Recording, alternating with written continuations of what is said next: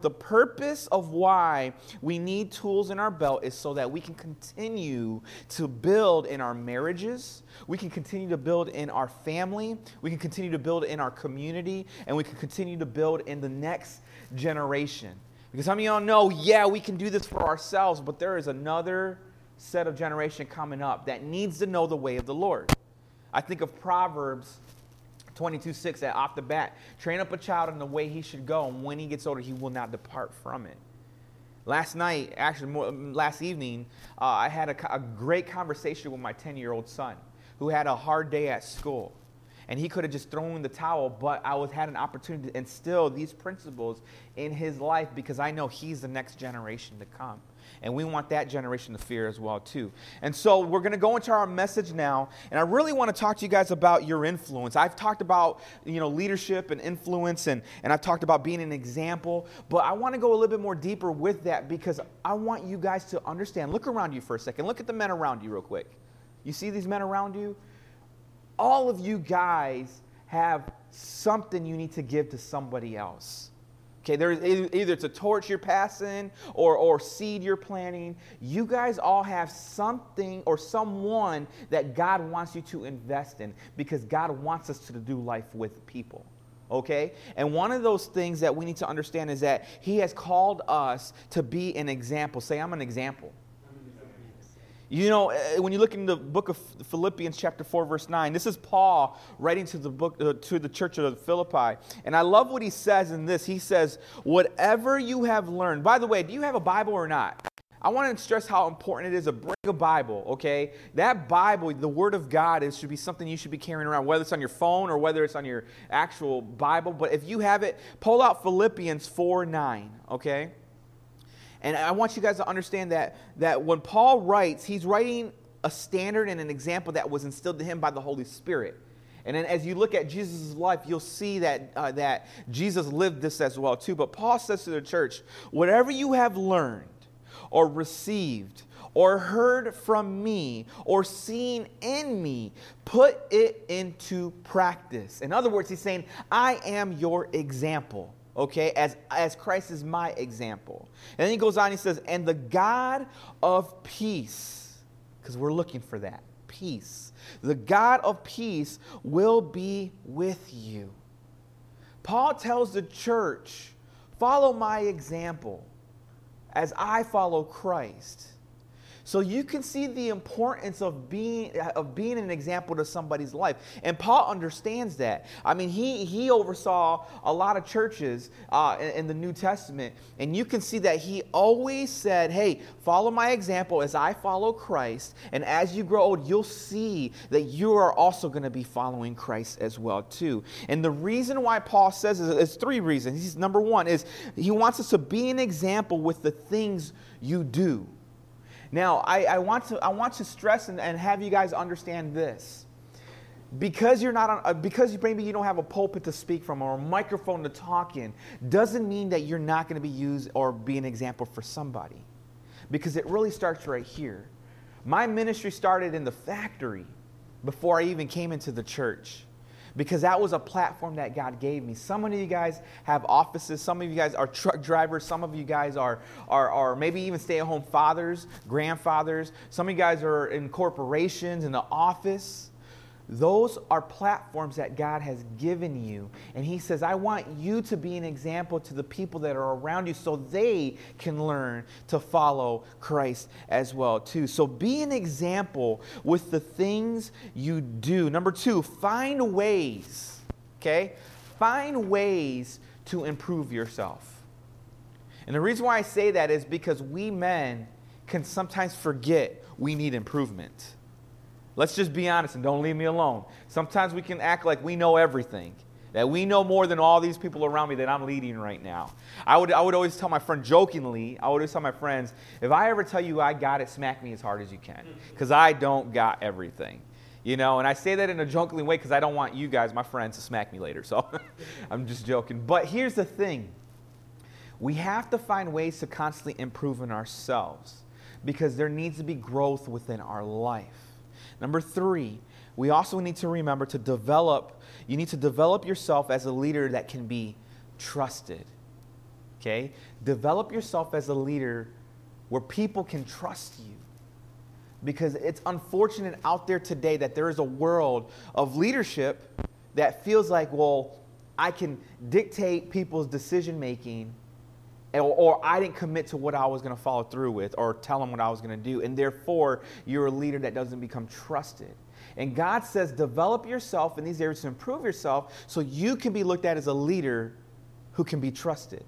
And when a leader is trusted, God blesses that as we go. So again, be an example with the things you have and who are around you. Find ways to improve in yourself and develop yourself as a leader that can be trusted. Turn to 1 Peter chapter 5, verse 8. 1 Peter chapter 5, verse 8. The Bible says, be alert and of sober mind.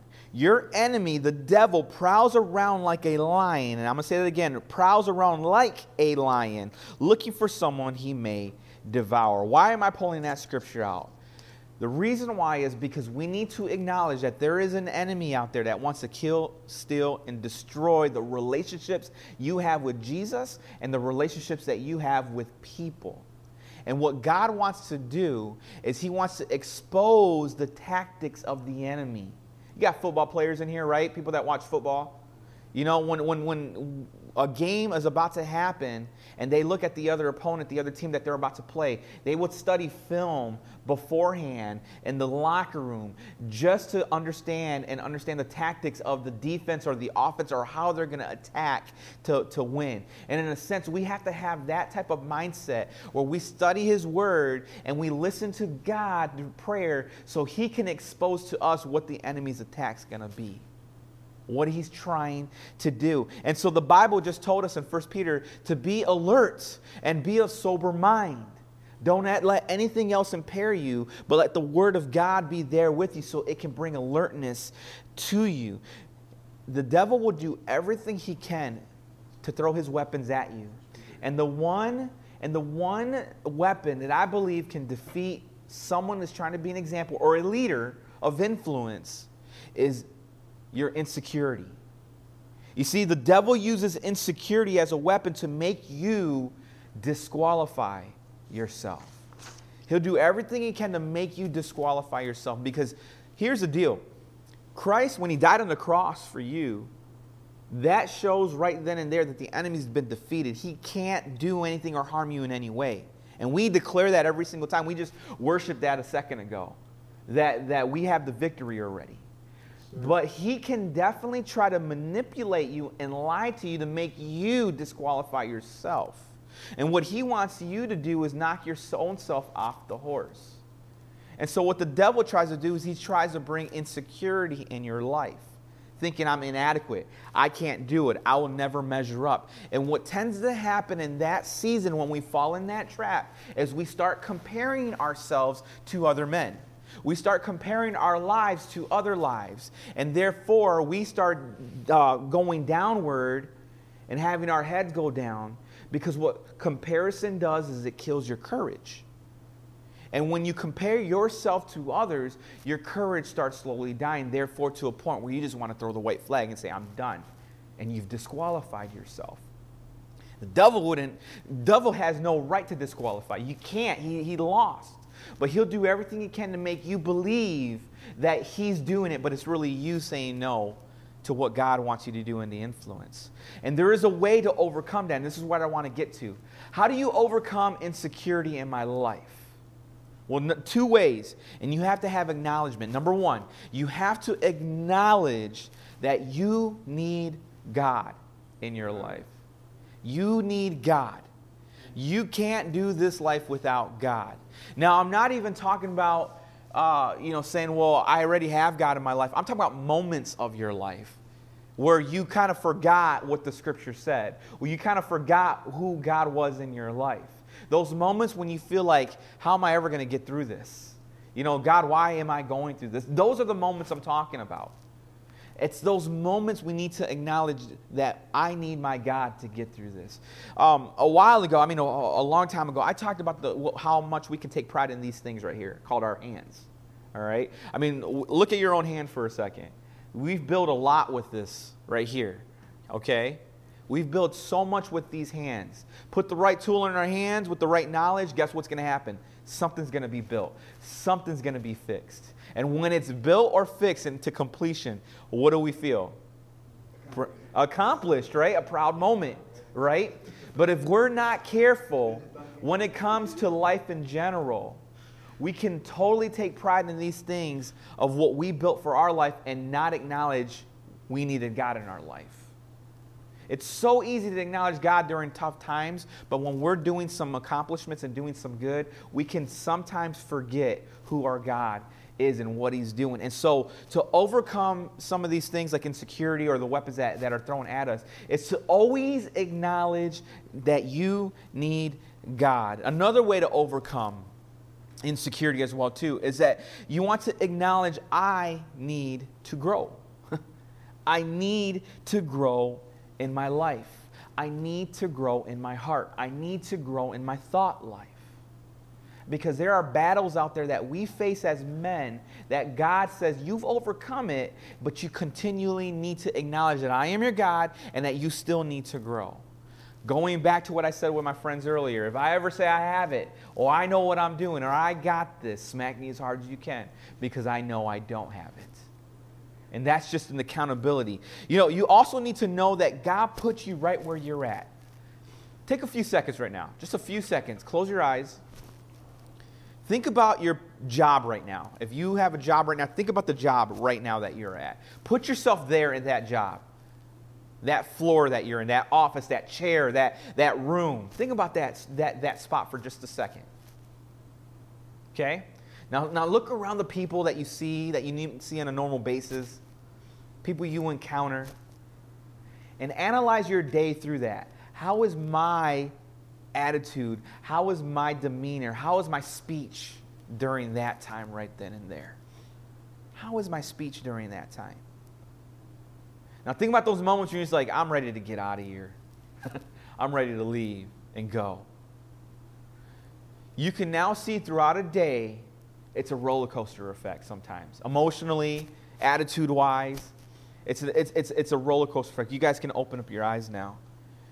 The reason why I wanted you guys to go back to where you're at, and it might even be at family, it might even be at home, is I want you to understand that you need to know this, that God put you right where you're at.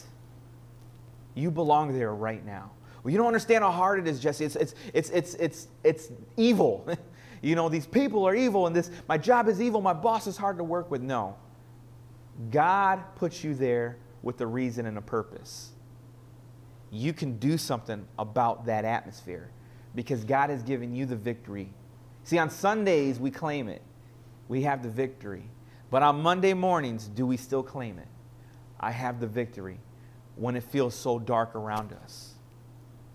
I mean, someone just told me not that long ago, it might have been you, Steve, I can't remember, that you can light up a match in such a dark area that you can see that light from how far away?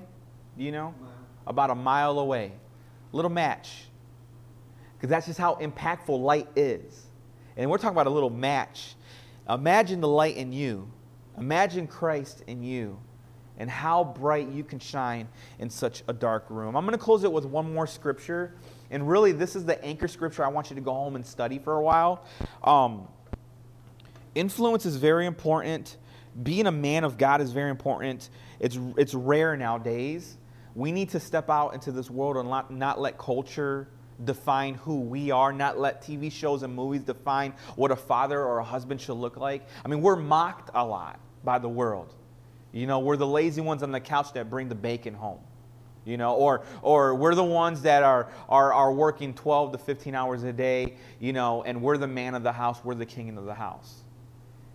And we neglect what God established in a true home, a biblical home. How we are there to constantly lead and influence the families around us.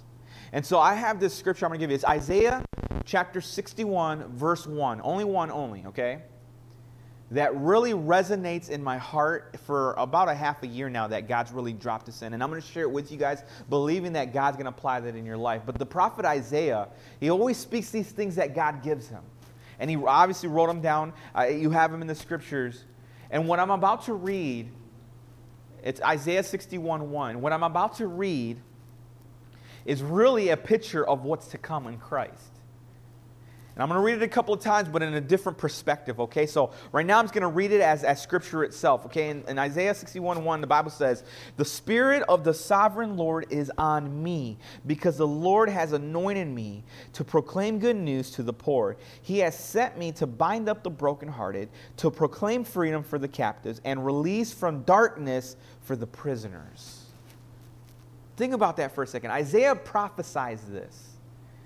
Now let me reread it again, but let's think about Christ and what he did.